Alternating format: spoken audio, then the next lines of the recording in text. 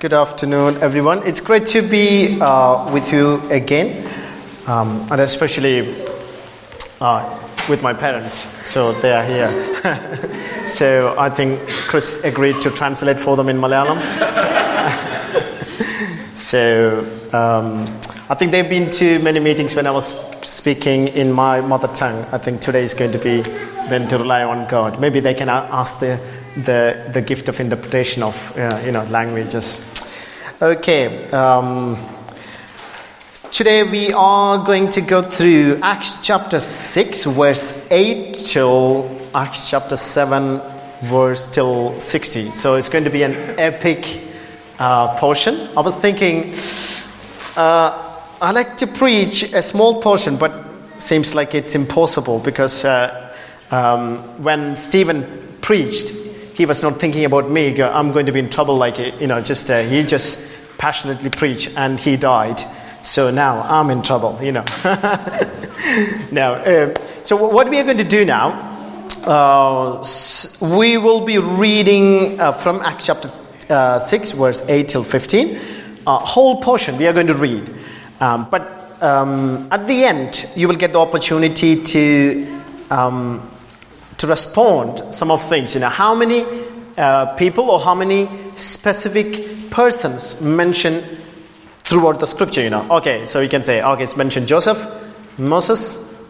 I'm not giving all the clues. So if you are correct all the names, you will get a chocolate from Chris Marriott. So okay. I will read Acts chapter 6 verse 8 till 15. Then I need to pray someone to read. So hopefully someone will read. Incredible. I know it was a long portion. I was thinking, do I need to read all of this? It will take a good chunk of my preaching time. But now it's easy to preach because you know the whole story. So I don't need to preach much. That's the... So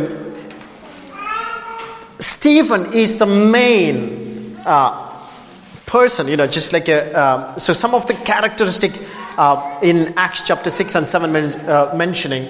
If I think I will be following some of the PowerPoints. So that means I can stick with the PowerPoints. You can stick with the PowerPoints. Easy to finish the preach. It's easy. He was full of the Holy Spirit and faith. And verse 8 says he was full of grace and power. And verse 10 says his opponents could not resist his wisdom and the spirit with which he spoke. And verse 15 says his face was like the face of an angel, and he was accused in the court. These are the characteristics of a man named Stephen. He was full of the Holy Spirit and faith. Apostles did many miracles and wonders. They did healings, miracles, wonders, supernatural. But in the book of Acts, Stephen is the first person mentioning he did miracles and wonders in a very, very specific way.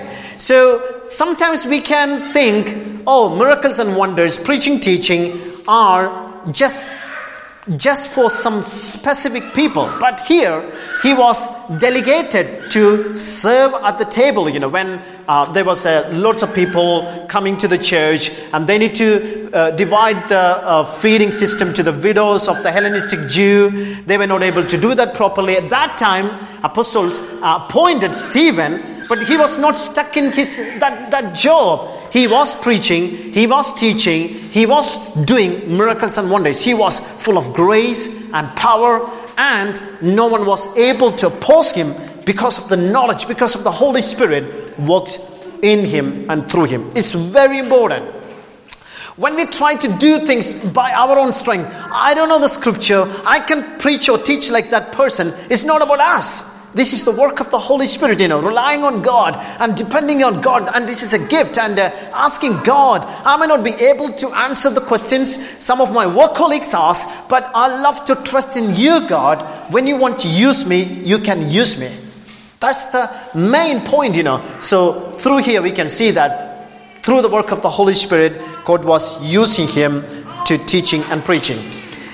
Because of his healings, miracles, and preaching or teaching and different things, he got into trouble. The accusation against him was raised from the Pharisees or from the people from the synagogue. Two things. And the second slides will show that. One, he was accused. One thing was he was blaspheming against the law and against God. Two things are there. Speaking against Moses, that means he was talking against the law. For a Jewish person, for a Pharisee, carrying the law he will die for it. That's everything he got. He loved it, he devoted to it, and religiously he do everything. And if anyone speak any word against that, he will be dead. That's it. That's according to the scripture. He's supposed to put to death. So they were very passionate, always looking for that. Even Jesus was preaching, Pharisees were looking. Did he say anything against the law? Did he say anything about this one? Oh, yes, he did. He's blaspheming. He's talking against the law, so he's supposed to die. So they were always looking for opportunity to trap him. So now, here we go. He's in trouble now. He was talking against Moses, the law, and against the temple. My goodness, for a Jew, it's unacceptable. He can think about such kind of thing, anyone speaking against the temple. Because that's God's dwelling place. So Stephen broke two rules. He spoke against the law, and he spoke against the temple. That's God's dwelling place. So that's the reason why they brought him before the Sanhedrin for the trial. Did he really did these kind of things? We don't know, because there was some false witness. At the same time, we can understand that when you're talking about Jesus, about his resurrection, about his redemptive plan, and especially when you say that Jesus is the Lord, he is talking something, against the law and against the Moses, according to the Pharisees, but not according to the scripture. For them, they can't understand that one. They always thought Jesus was a troublemaker and all his followers were troublemaker. And here we go, Stephen is another troublemaker. We killed Jesus, we need to deal with the next person. But he got the chance to communicate before, because it's like a fair trial, okay? Before we going to kill you, we are going to give you a chance to talk. Fortunately or unfortunately, he made one of the longest preach or talk in the history of Book of Acts. So he did very spectacularly. He used that very well, So here in Acts chapter 7, we can see that one. Then the high priest asked him, "Are these charges true?" To this he replied, we read the whole story. Let's start with the Abraham. Where did he start that one? He started with the Abraham. He's talking about a man called Abraham. Okay? You know Abraham. So they might be thinking, what do you think about us? You're teaching us? We are Jews. We are Pharisees. We know about Abraham. This little guy is talking to us about Abraham. Okay, anyway, he's going to finish with Abraham. But he didn't finish with Abraham.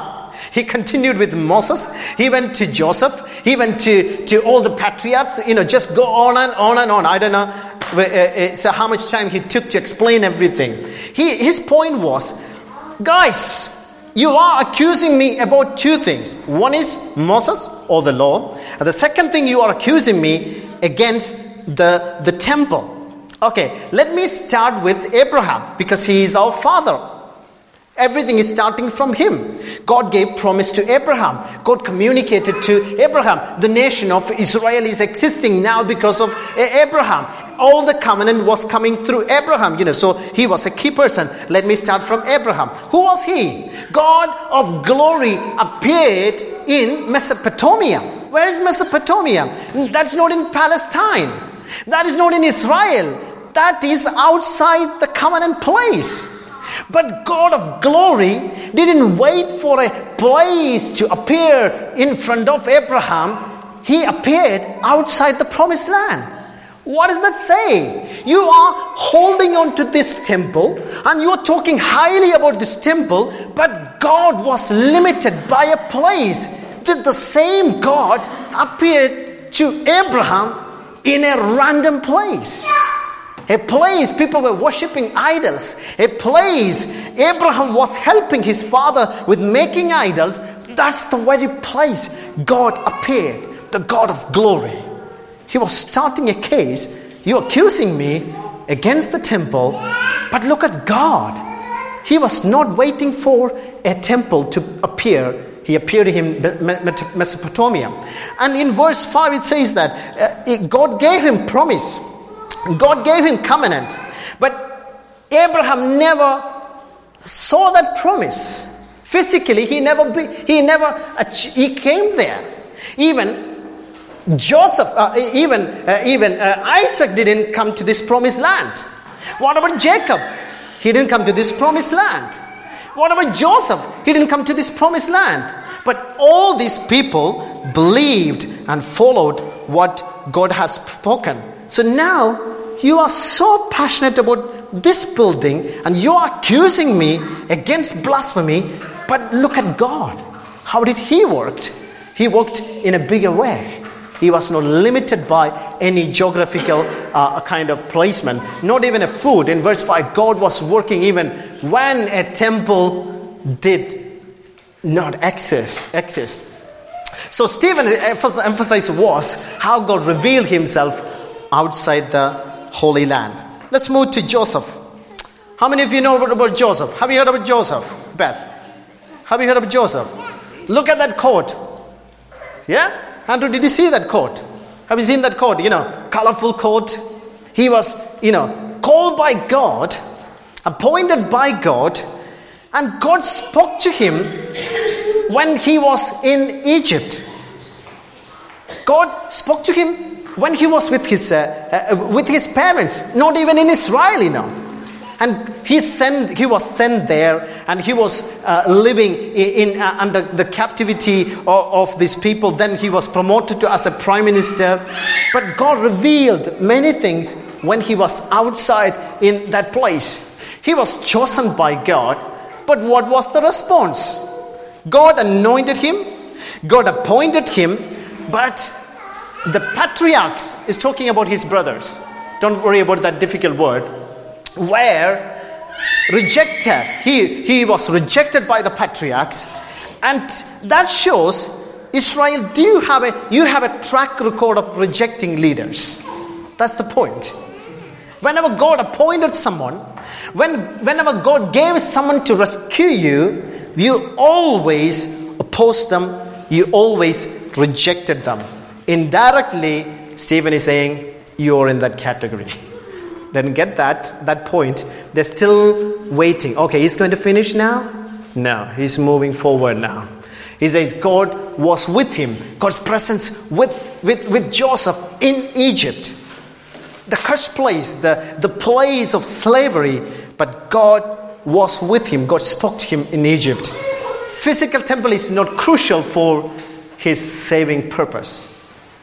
So that's the case Stephen building. Let's move forward. Who is the next person?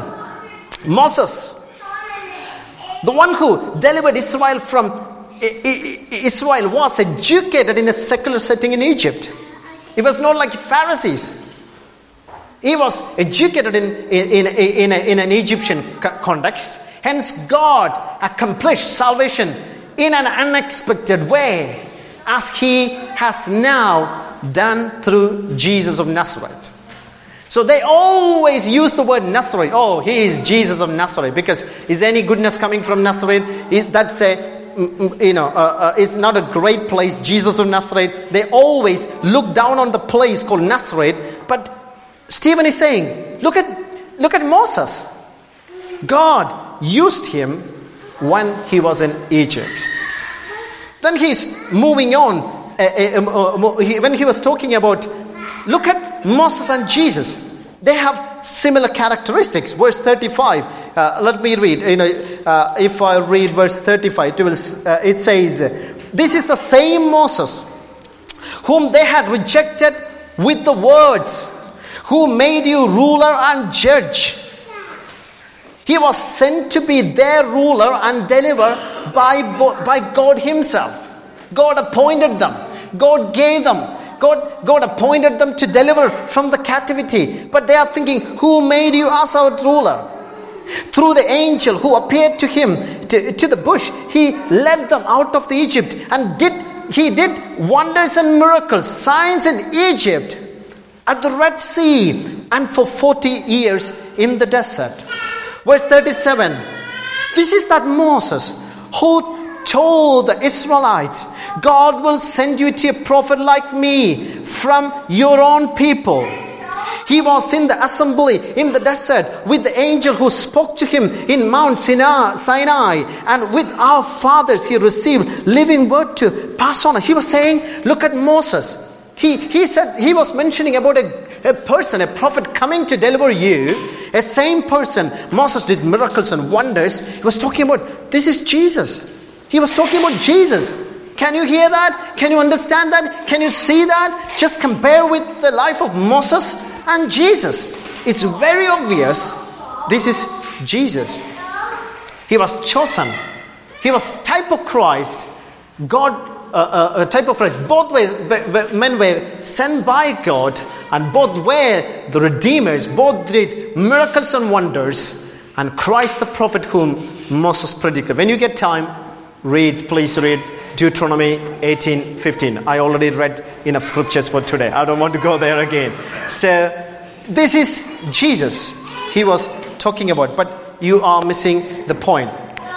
Let's go to move on to the next one. Israel's apostasy. So how did they resist it? When God gave them everything, they said, okay. So God appointed Moses, but he went to the mountain. We've been waiting for a long time. We need something to worship. Let's create something called a calf, Well, let's use all the gold, So then we can create something and we can worship something created by our own hand. Heartbreaking time. God appointed Moses. God gave everything to deliver these people.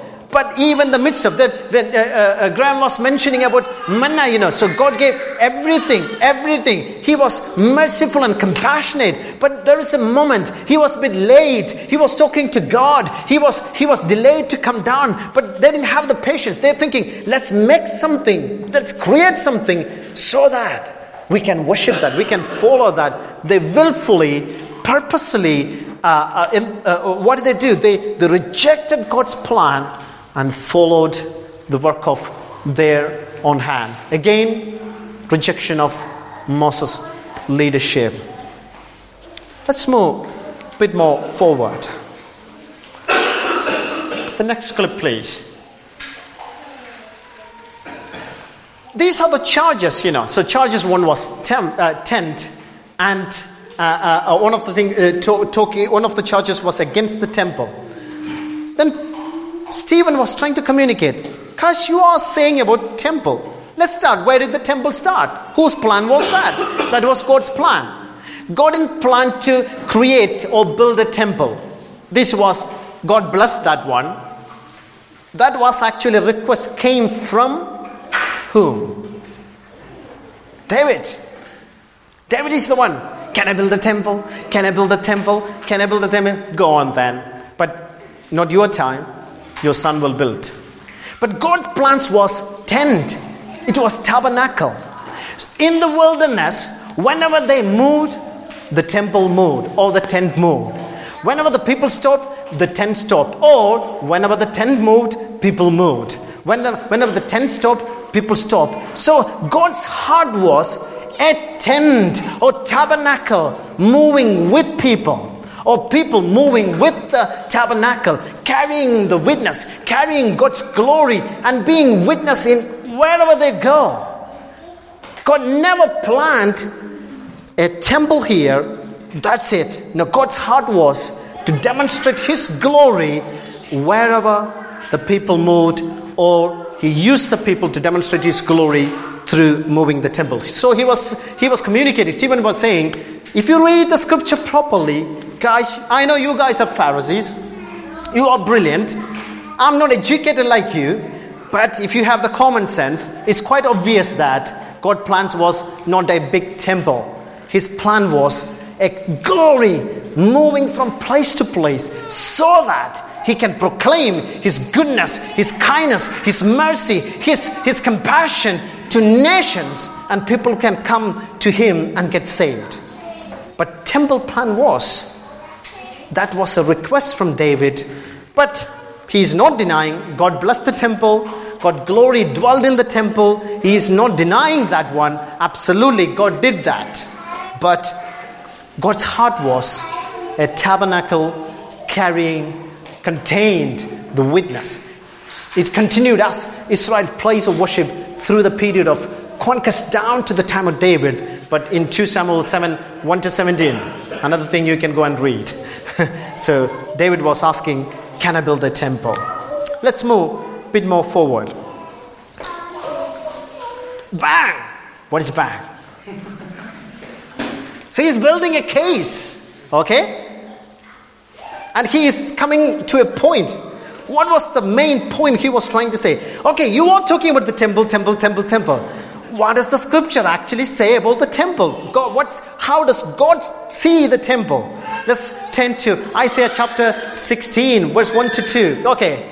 Verse 48, the same scripture you can read in Acts chapter 7, verse 48. Yet the Most High does not dwell in the houses made by hands, as the prophet says. You are accusing me about this building, but actually scripture says, God says, He does not dwell in the houses. And He says, heaven is my throne, and the earth is my footstool. What kind of house will build for me, says the Lord? Or what is the place for my rest? Do not my hand made all these things? You are grumpy about me now. You are accusing me. You're trying to stone me. You're trying to kill me. But actually, what God says, are you trying to limit this big, huge, amazing, gracious, compassionate, miracle-working God in a temple, and you're holding it like a puppet? Or like a teddy? Or like something precious? And you are so boastful about your devotion to this building, but actually God's heart is bigger than that. God's plan is bigger than that. Can you see that? He's saying, did not my hand made all these things? And he's trying to bring a conclusion. You know, guys, I've been talking for a couple of hours now. I started from Abraham. You were thinking I'm going to stop. Then I went to Moses, and to Joseph, then to Moses. Okay. Then I explained all kind of things. Even I explained all kind of things. You know what's the problem? It's not my problem. You got the problem. What's the problem? You have some stick neck. You need to fix that one. That's the problem. Rebellion. Rejection of God's plan. And you got something in your brain and you don't want to walk according to God's plan because you think, as long as I do something, as long as I make something, I feel I get the self-worth. I do get the kind of acceptance and identity. So when God is gracious to me, no, I don't want to receive that grace and mercy. I want to do things my own way. The problem is you stiff-necked people. You uncircumcised in heart and ears. You always resist the Holy Spirit. He's saying, you're not resisting Stephen. You are not just resisting some of the people preaching the gospel. You are opposing the gospel. You are opposing God. That's the problem. It didn't start from you, Pharisees. It started from your fathers. Even they are blaming their family history now. My goodness, I didn't know that. This guy got a great courage, to speak before these people and say, as your fathers did, so do you. which of the prophets did not your fathers persecute? And they killed those who announced beforehand and coming to the righteous one. He's talking about Jesus, whom you have now betrayed and murdered. You who received the law as delivered by angels did not keep it. Angels delivered the law to Moses to deliver to you for your salvation. Here Jesus is the deliverer, but you killed him. You rejected him. The same way you rejected Abraham. The same way you rejected Moses. The same way you rejected Joseph. Here, this is not an accident. This is not something new. This is your history. This is your track record. Don't blame me. This is your problem. I know that you may kill me or not, but I'm going to talk something from the scripture. This is what God wants to do among you. Oof. I can sense the tension in that room. He was completely accusing them. Let's move on a bit forward. The troublemaker is Jesus. All these things started from him. Because in Mark chapter 14 verse 58 he said, destroy this temple and I will rebuild it within 3 days. But these people thought Jesus was trying to destroy this temple, the beautiful temple, something we love, something we devoted to, something we are proud of. And he's going to bring some ammunition and some tanker and some JCB and some, he's going to destroy that. How on earth you are going to do that one? This is our precious thing. We will die for it. If you speak anything, we will kill you. That's it. We killed you. We nailed you. Can you see that? Actually, God was revealing something to the people. But because of their stiff-neckedness, they completely missed. Destroy the temple. Their fulfillment, their meaning, their sense of significance from what they could achieve from their own hand. That was Jesus came to destroy. Salvation is not through work.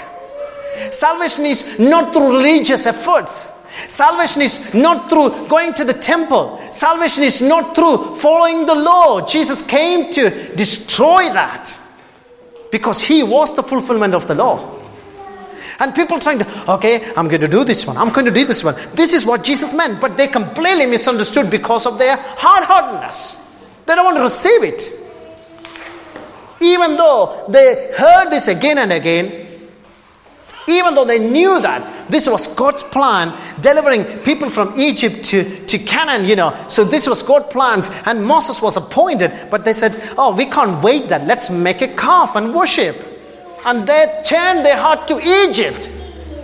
Shocking. Other than following God's sovereign plan.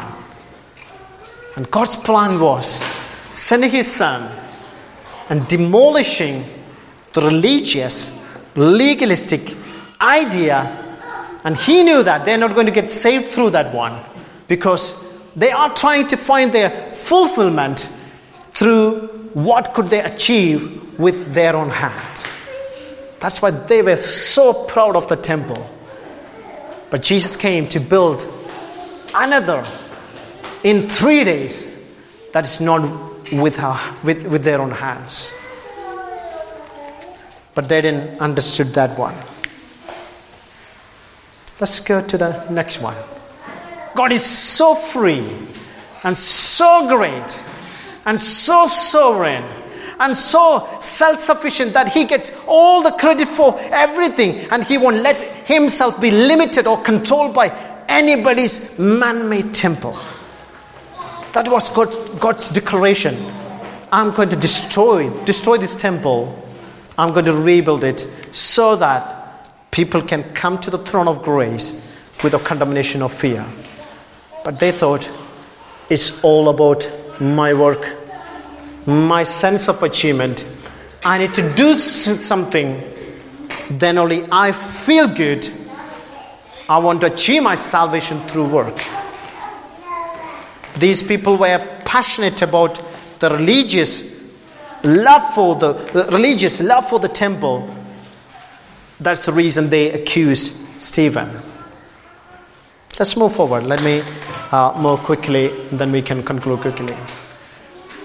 Stephen was saying, guys, I made a spectacular, annoying, ridiculously irritating speech now.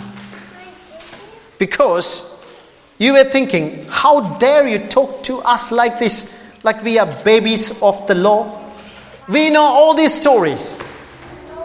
But in the midst of all that talk, Stephen was shouting, even now, grace is available for you. Even now, grace is available for you.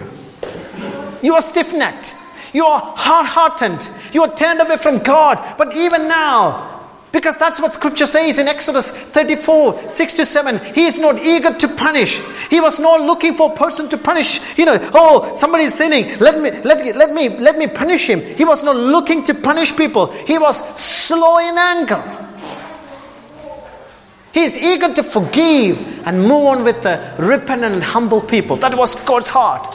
He's slow in anger. He was so compassionate. People murmured. People talking many things against Moses and God. But he still was merciful to them. But there is a point. There is a resistance to the Holy Spirit.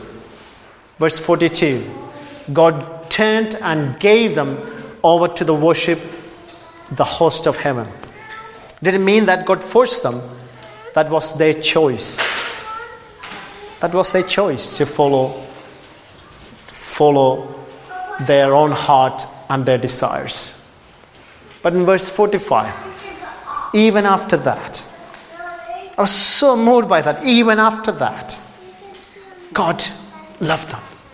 Even after that, God fought for Israel. Even after that, Jesus was sent.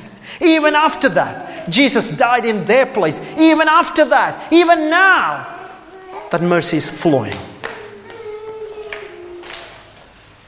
Even now, grace is available for you.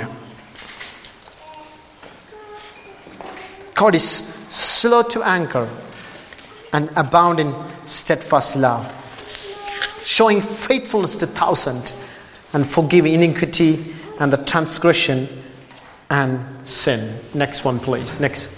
Okay, that's the one. Yeah. Don't get fulfillment from the work of our own hands or from the achievement of our own strength.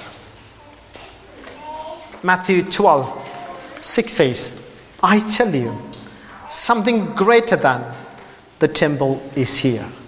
That's astonishing. Jesus saying, something greater than the temple is here. The same Jesus talk, something greater than Solomon is here. The third one he said, something greater than Jonah is here. He is everything. He is supreme. He is sovereign. He is so compassionate. Today we were hearing the river is flowing. The Spirit is flowing. Come back. Manna. Every day God wants you to come back and be renewed and refreshed.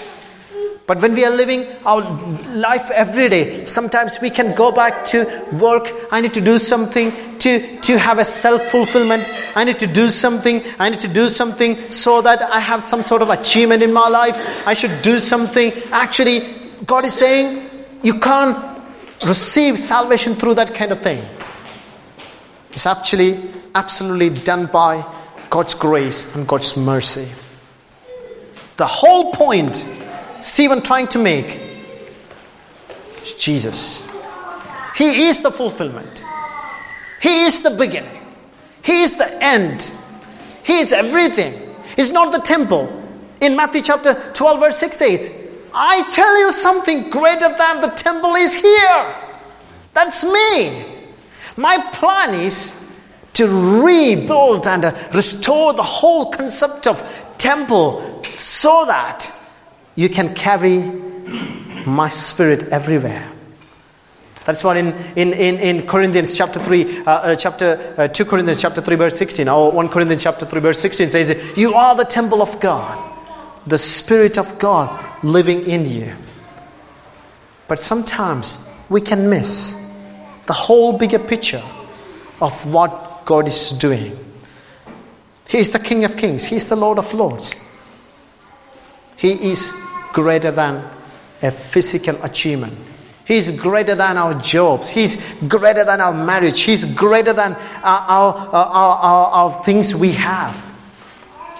He is God, and He is a fulfillment of the law. Through the scripture, what actually God wants to communicate to us? What's the point God wants to? We know God, we are under grace, but sometimes we can slip back into legalism. Sometimes we can think and to do something to have that fulfillment or achievement. God is saying it's not about that kind of achievement. It's all fulfilled in one person. That's the person of Christ.